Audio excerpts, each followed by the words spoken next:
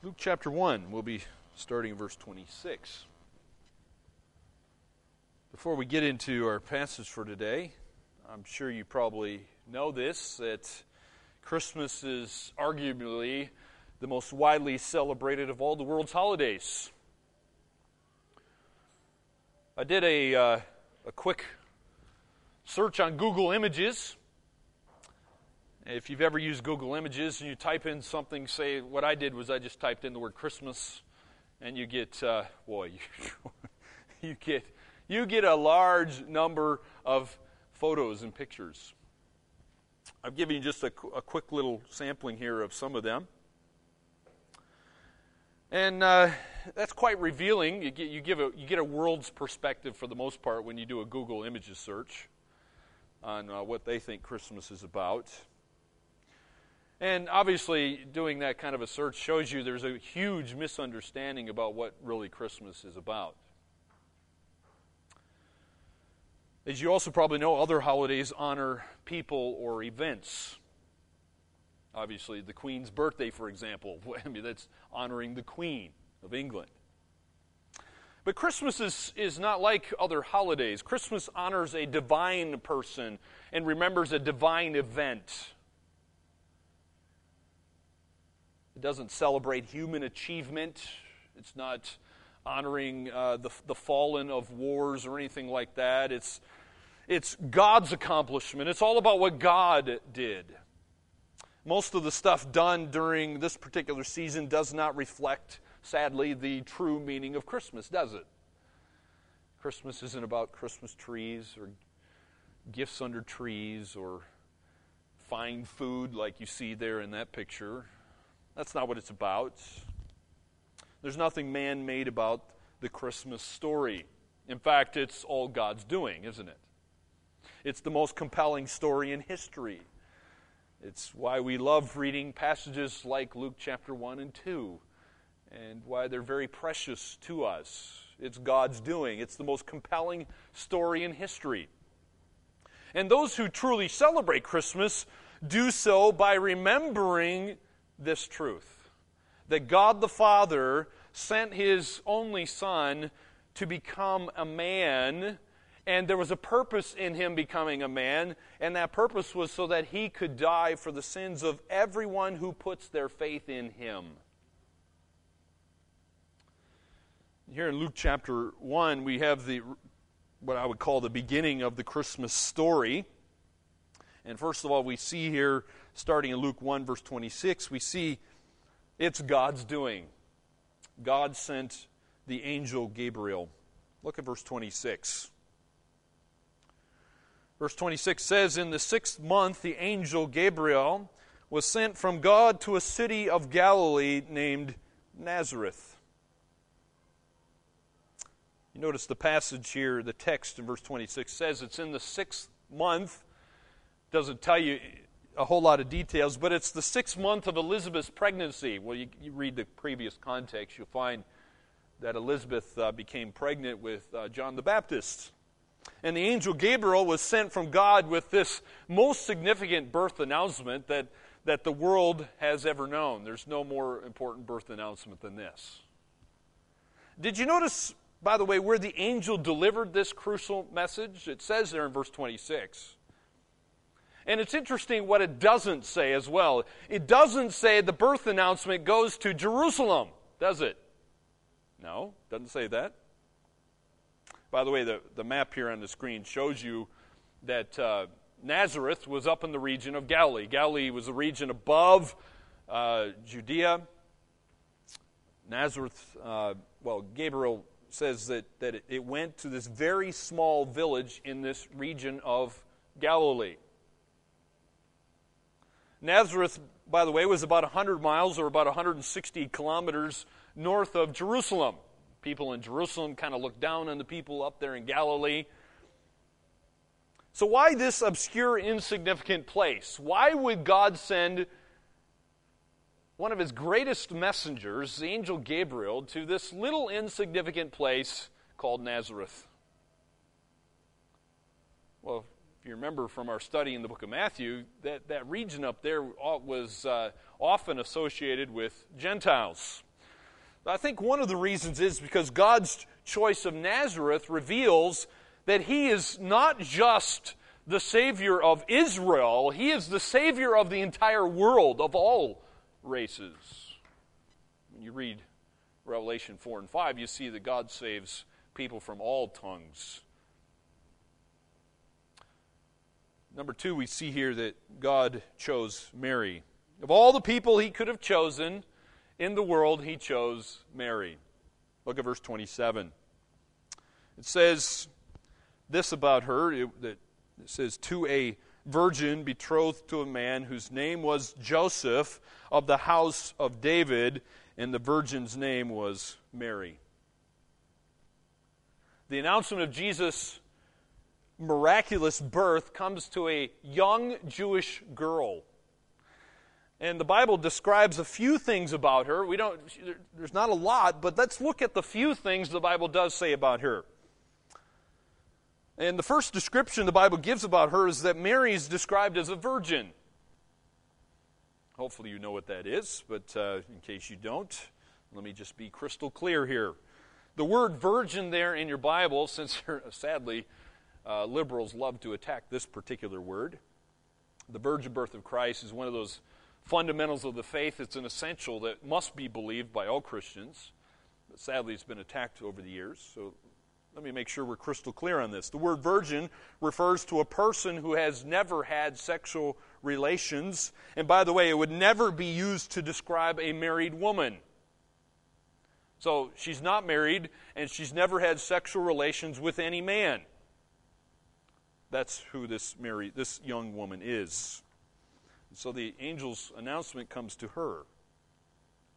Number 2, we also see that Mary's described as betrothed there in that verse. You may not be familiar with that word, but betrothal is more than just getting engaged. Okay, if you're married, I'm assuming you got engaged at some point. You decided that you were going to marry your spouse to be. And so you had this time period, how long that was, where you weren't married, but you were semi-committed to this person. Well, betrothal is more than engagement. It was actually a legally binding engagement that was only breakable by divorce. That's how serious it was. In ancient Israel, girls, by the way, were usually engaged at the age of 12 or 13. For you girls who are that age or a little older, just think about that for a moment. Getting engaged at age 12 or 13. And your parents would do that for you.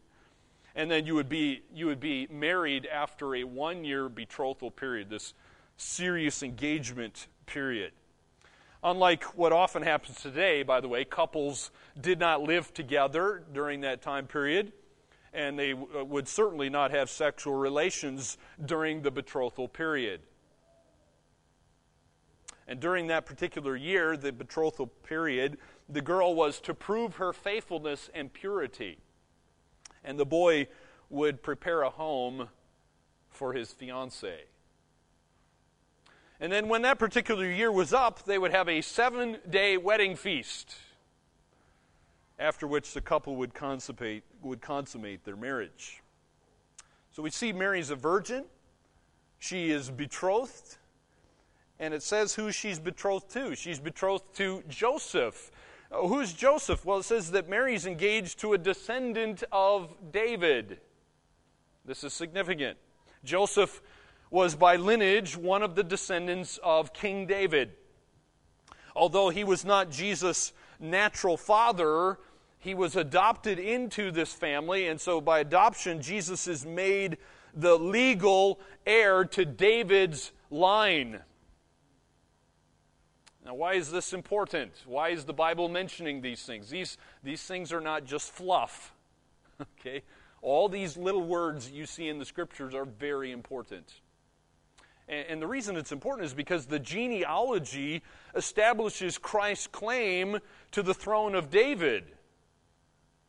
He's Joseph's legal heir. And adoption, by the way, was just as serious as being a natural-born son. And even in Roman law, it was even considered, for many of the Romans, even more significant than a natural son. We see another description, or I should say a lack of description, actually, here is that we see in this passage that Mary is just described with only the name of Mary. There's nothing else mentioned about her. It just says Mary. I don't know if you see the significance of that, but Luke added nothing here in this passage that would set her apart as a noteworthy woman. God didn't send Gabriel to Mary because she's noteworthy. There's nothing significant about her, other than the fact that she's also in the line of King David. So like Joseph, Mary traces her ancestry back to David. So in every legitimate sense, what we see here is that Jesus Christ was the son of David, and he was born to be Israel's true king. Now, I will remind you, he didn't come to fulfill that during his first coming. But you must look for it during his second coming. When Christ comes the second time, he will be the true king. So number 3, we see here that God blessed Mary. God blessed Mary. Look at verse 28. Verse 28, and he came to her, that's Gabriel, came to her, and said, "Greetings, O favored one, the Lord is with you." But she was greatly troubled at the saying, and tried to discern what sort of greeting this might be. And the angel said to her, "Do not be afraid, Mary, for you have found favor with God." Let me just point out a few things from this passage. First of all, notice there in verse 28, the phrase "came to her." That implies that Mary's in her house when Gabriel comes to her and the angel appears to her. She's in her house. Remember, this is her betrothal period. She's not married yet. Apparently she's going about her normal household duties, working away there. Apparently she's also alone, and the angel comes to her. What's the first thing the angel says? Well, the first word to her was a common, everyday salutation. He says greetings in our English translation here. Greetings was similar to just walking up to someone and saying hello. That's the first thing he says. Just hello, greetings. And by addressing Mary here, by the way, as favored one, Gabriel indicated that she was to become the recipient of God's grace. Now, I want to be crystal clear here. There's nothing intrinsically worthy about her that's setting her above other believers. Mary was not perfectly holy, as some might think. And just like all people, she was a sinner in need of God's grace. We can see that right here in our text and in other texts. She's not perfectly holy. She's a sinner. Now, sadly, this particular salutation has been confiscated to form the basis of the Roman Catholic prayer you may be familiar with, called Ave Maria. Otherwise, in English, it's called Hail Mary. Now, the false premise of that particular prayer, and it's often sung as well, is that Mary possesses full grace. And as a result of possessing full grace, then she's able to bestow grace on other people. By the way, if you don't want to take my word for it, then just listen to a couple popes, what they had to say. All right? By the way, I'm not in agreement with these popes, but you need to understand this is what Roman Catholic theology teaches. Pope Pius X had this to say about Mary. I'm quoting here from one of his writings. It says this, that Mary is the dispenser of all the gifts that our Savior purchased for us by his death and by his blood, the supreme minister of the distribution of graces, the distributor of the treasures of his merits. End quote. And he wasn't the only one to say stuff like this. Pope Leo XIII obviously agreed, and he says this, quote, "Mary is the intermediator through whom is distributed unto us this immense treasure of mercies gathered by God." There was also Pope Pius IX, and he said that Mary is the seat of all divine graces, adorned with all gifts of the Holy Spirit, in almost infinite treasury, an inexhaustible abyss of these gifts. End quote. And I could go on reading many more Catholic theologians that say the same sort of a thing. Now, let me comment on those. Do you know what that particular belief is? This isn't original with me, but that particular false, unbiblical view of Mary is what some call Mariology. Mariology is just another form of idolatry. It's the worship of someone who is not God. In this case, a woman named Mary. Thus, Roman Catholic theology, what it's doing is actually blaspheming the Lord Jesus Christ by worshiping someone who is not God. I hope you have a problem with that. But what do we see in Scripture? In reality, Mary is just a humble, redeemed sinner. She's not sinless from her conception. There's no such thing as the Immaculate Conception. Since Romans 3 verse 10 says, there is none righteous, no, not one. Romans 3 goes on to say, we're all sinners. We're born into sin. You were born a sinner. Everyone is.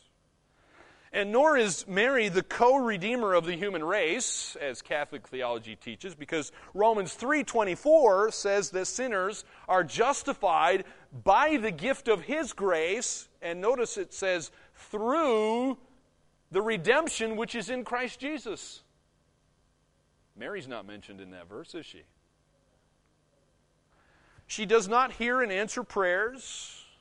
Some Catholics like to think that, hey, you pray to Mary because she's the Queen of Heaven and she's going to tell her Son, Jesus Christ, what to do. Whoa. That's blasphemy. That's heresy.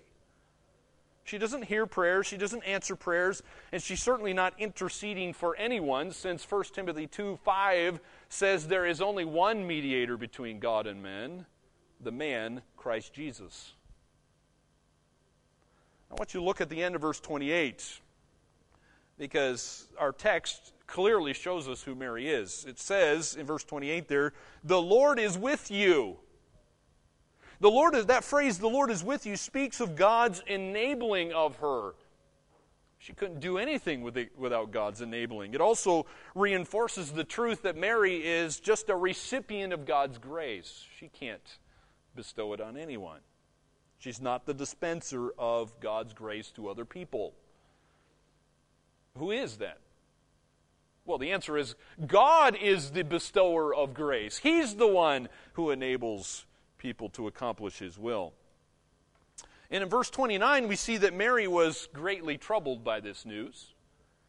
Why would she be greatly troubled? Well, she's troubled, I think, because she knew that she was a sinner, and she's not understanding why God had favored her. Why her? And again, this is showing her humility. So what does Gabriel do? He tries to calm her by telling her, do not be afraid, for you have found favor with God. So it's clear that Gabriel had come with this message of blessing here. He's not coming to judge her.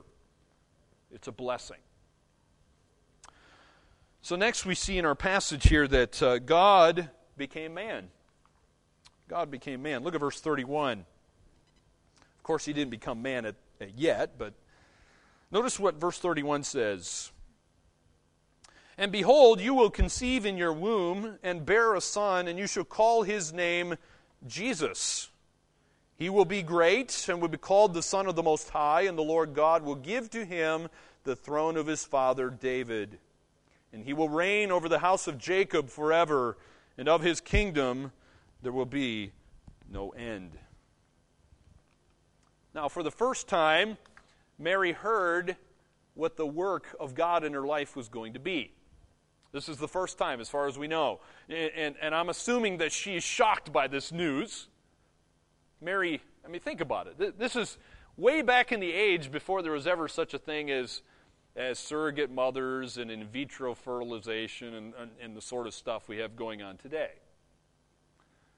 Mary knew there's only one way that she could conceive a son. That was the natural, normal way. It had to be through sexual relations with a man.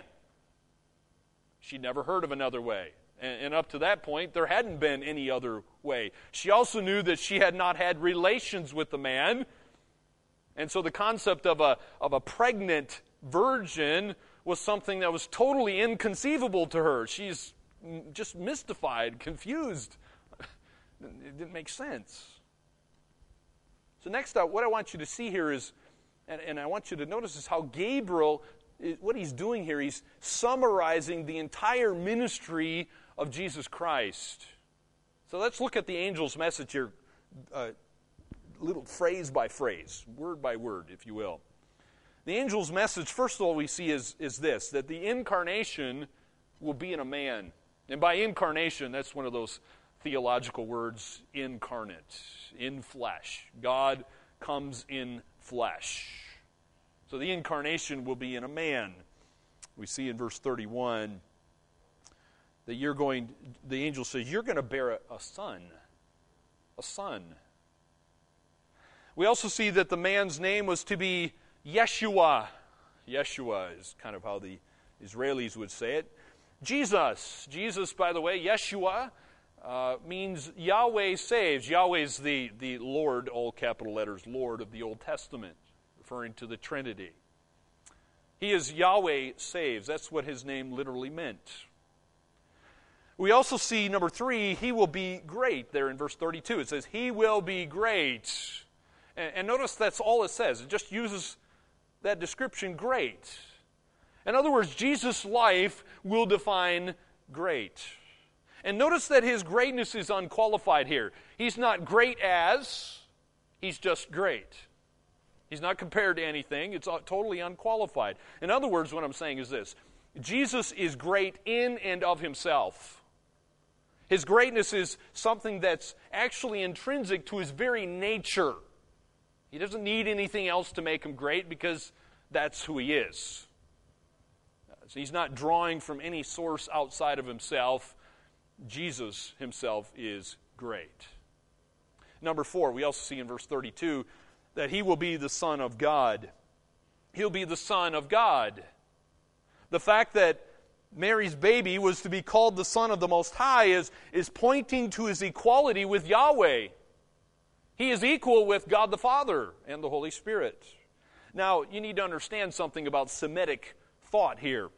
A son was an exact image, or some might say a carbon copy of his father.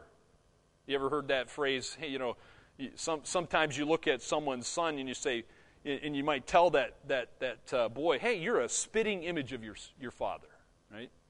We talk that way. Well, Jesus is more than that. He's, as Hebrews says, an exact representation of the Father.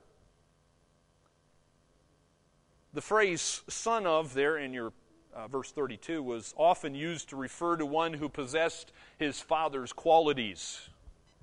And we kind of talk like this as well when we're talking about children. Sometimes you say, hey, you got your father's eyes, your father's nose.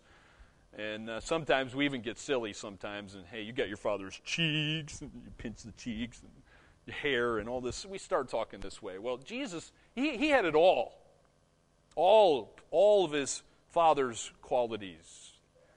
So here's the point. Christ possesses the glory of God. He possesses the glory of God. He wasn't just a man. He is the God-man. He's both at the same time. Now, do you understand the good news here? This is good news. We get a picture of the gospel here in this passage. Now, here's the good news. Since every one of us have broken God's laws, we've broken all of God's laws, what does that make you? Well, that makes you a sinner. In fact, you're a guilty sinner, deserving of eternal death in the lake of fire. Every one of us are in that boat. The good news is that this particular child would be God in human flesh, perfectly righteous in everything that he thought, said, and did. In fact, I often like to say he lived the perfect life that I could never live and you could never live. However, what he also did is he died as a sinless sacrifice.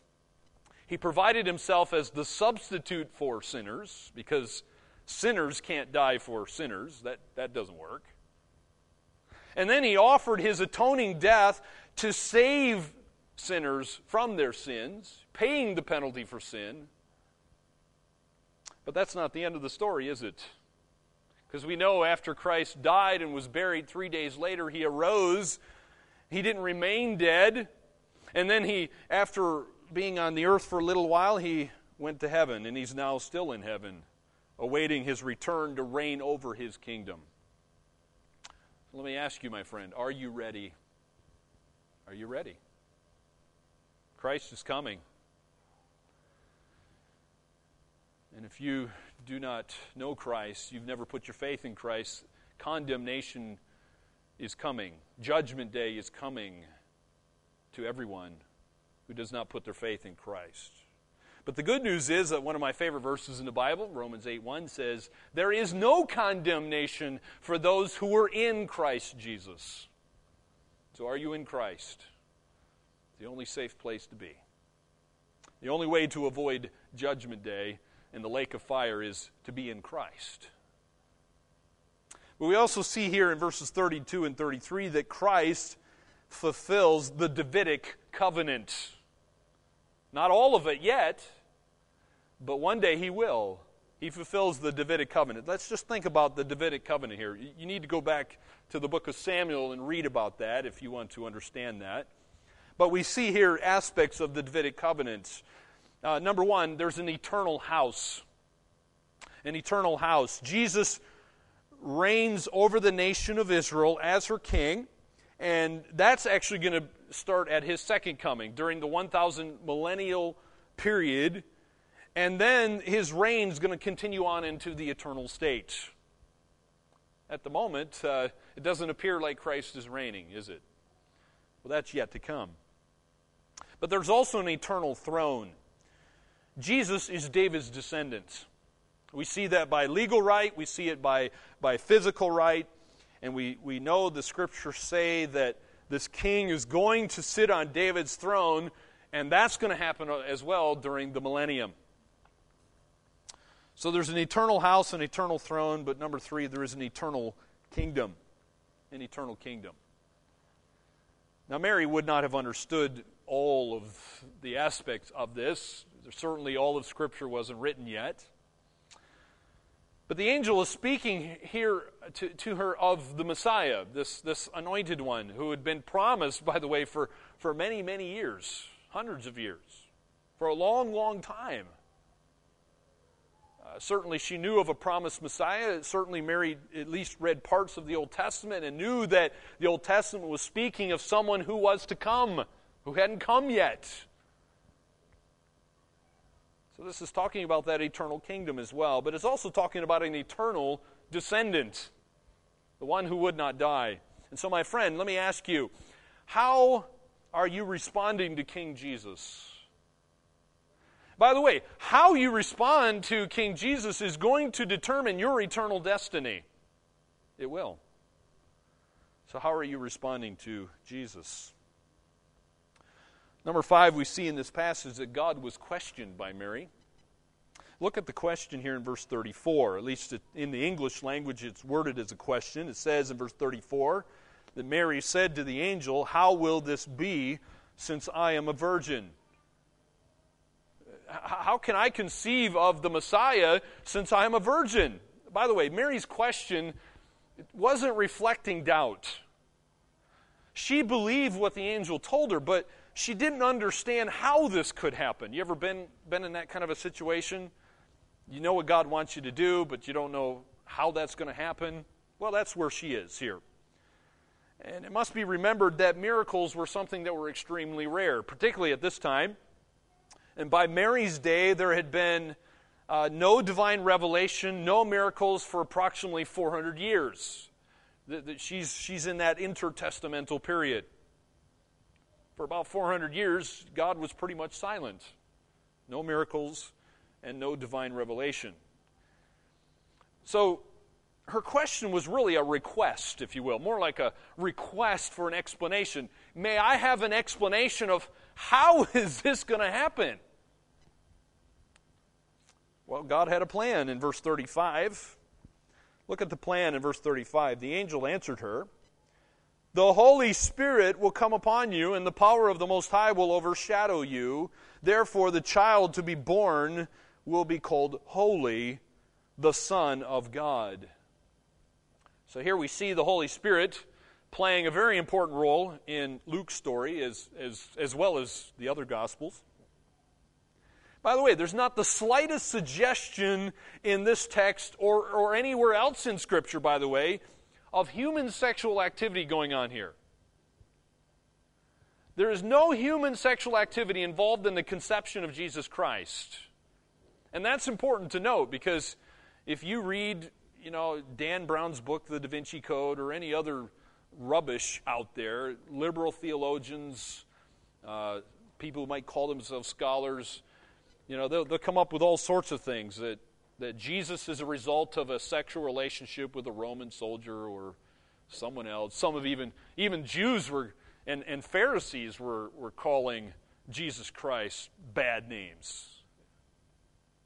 Many of them didn't believe in the virgin birth, even during Jesus' day. And so what we see here, in fact, in verse 35, it says that the power of the Most High will overshadow Mary. What does that mean? The words Most High are depicting God as a sovereign, all-powerful ruler of heaven and earth. The God who made and upholds the universe would create life in Mary's womb. That's why God's using those words.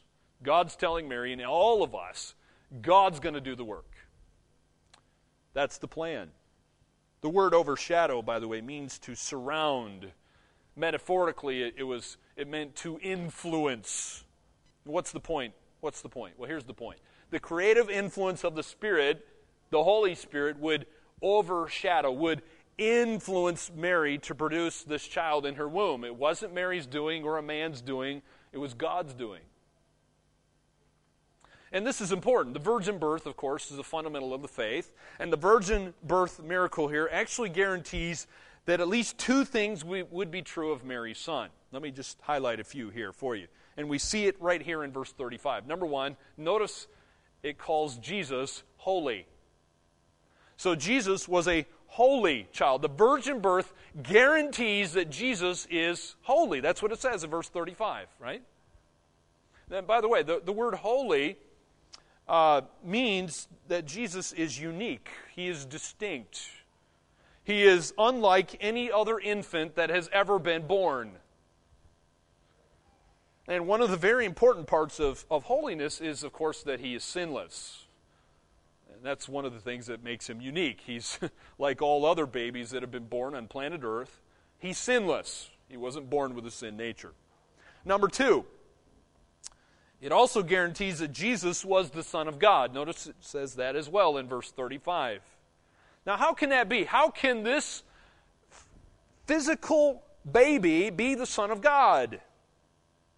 Well, his nature is exactly the same as God the Father. We've already mentioned that, right? He's the Son of God. He's the exact representation of the Father. Now, the beautiful thing is that in Jesus, God is seen in human flesh. That's kind of like what Emmanuel means, right? God with us.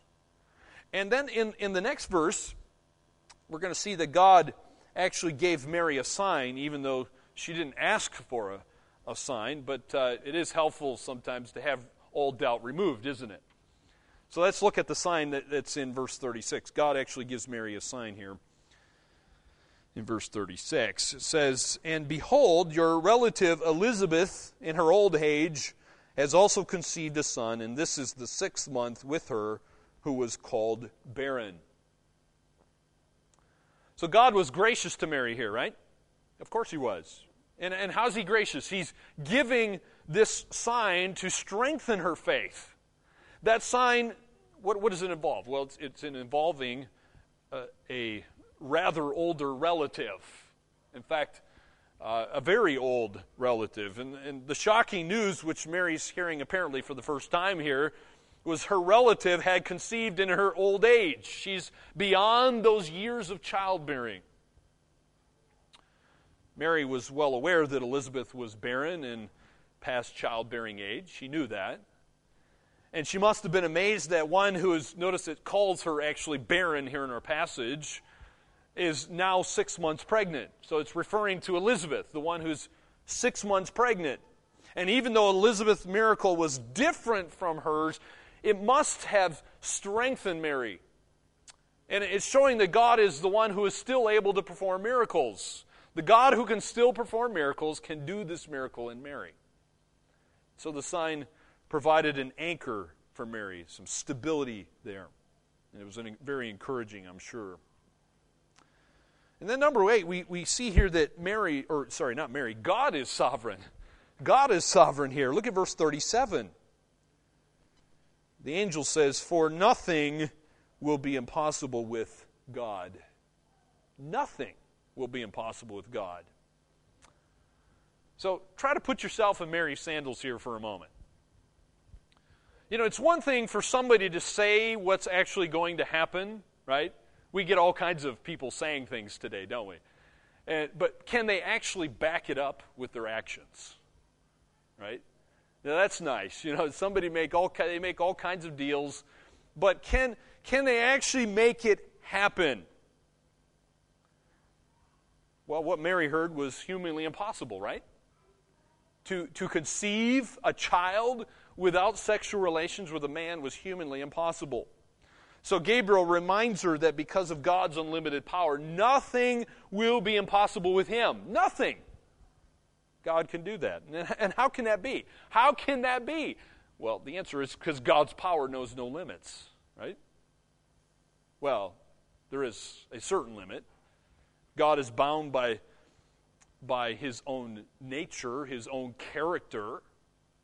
So there is a certain limit to God, of course. But he's not bound by the laws of nature that he created. Okay? All those laws of nature he created, like gravity, he's not bound by that sort of stuff. You know, within nature, we seem to think that the only way a child can be born is through sexual relations or, you know, science messing around with those sort of things. But God can accomplish anything that's consistent with his holy nature and purposes. And of course, this is one of them. Well, how does Mary respond to all this? Well, we see here in verse 38 that God received total allegiance from Mary. Total allegiance was given to God.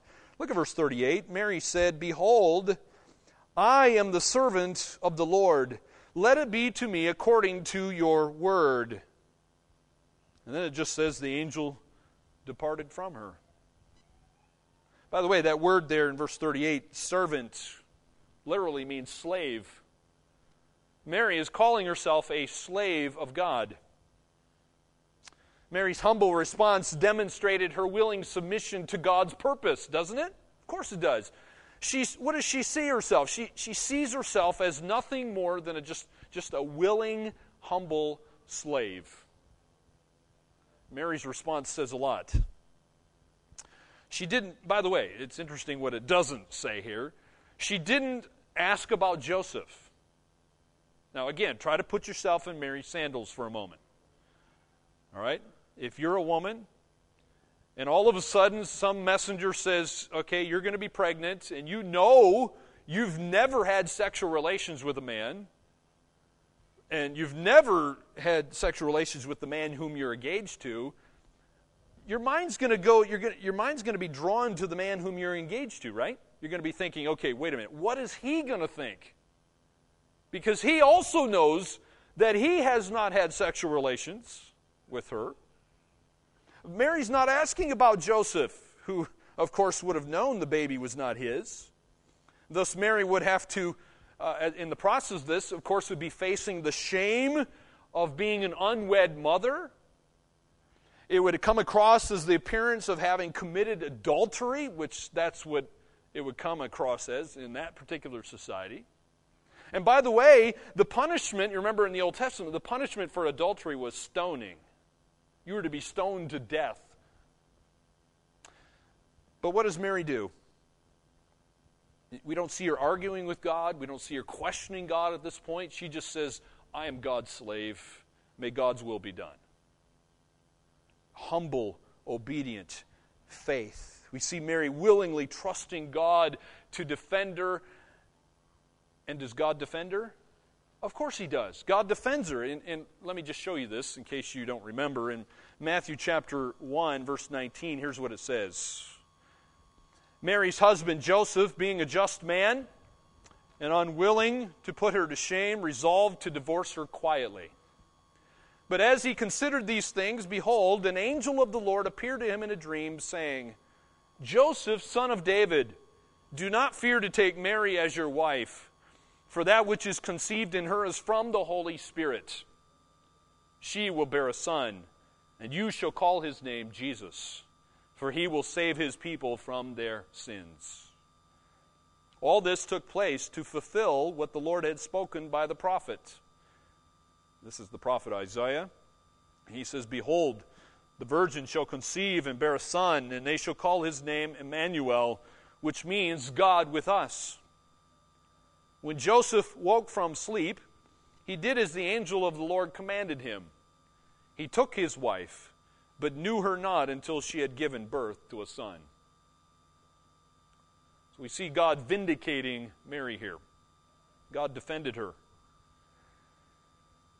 What do we learn about God from this text? Well, there's a number of things we can learn about God from this particular text. Remember, whenever you read the stories of Scripture, those things are declarations of God by God. God wants you to learn a number of things about Himself in these stories. So let me just highlight three things for you. Number one, what God promises will be fulfilled. What God promises will be fulfilled. The God of the universe makes promises, and you can guarantee it that He's going to keep those promises. In fact, the Old Testament's filled with promises. The Old Testament, we see that God made heaps of promises. The New Testament's all about God keeping His promises. We've seen many of those promises fulfilled in Christ's first coming. Not all the promises have been fulfilled yet. So the good news is, in Christ's second coming, the rest of the promises will be fulfilled. Do you know all of God's promises, though? Are you reading them? Are you paying attention to God's promises? Highlight them, think about them, meditate on them. Let me encourage you to read them, but don't just read them. Study those promises. And then, of course, you need to believe those promises. And one of the things those promises should do to us, they should comfort us. Number two, what else can we learn about God? We see that God accomplishes His purposes through His willing and obedient slaves. Let me ask you, are you resting in God's sovereign purposes? What are you resting in? I hope you're resting in God's sovereign purposes. Are you humbly submitting yourself as an obedient slave to God? You should. You should do. That's what Mary does. That's the right response. Number three, we see that God is still doing His work today. For about 400 years, it appeared that God went to sleep. Or God just kind of winds the clock of the universe up, as some would say, and just kind of lets it go on its own. No, absolutely not. God reigns supreme over His creation. He upholds all of His creation.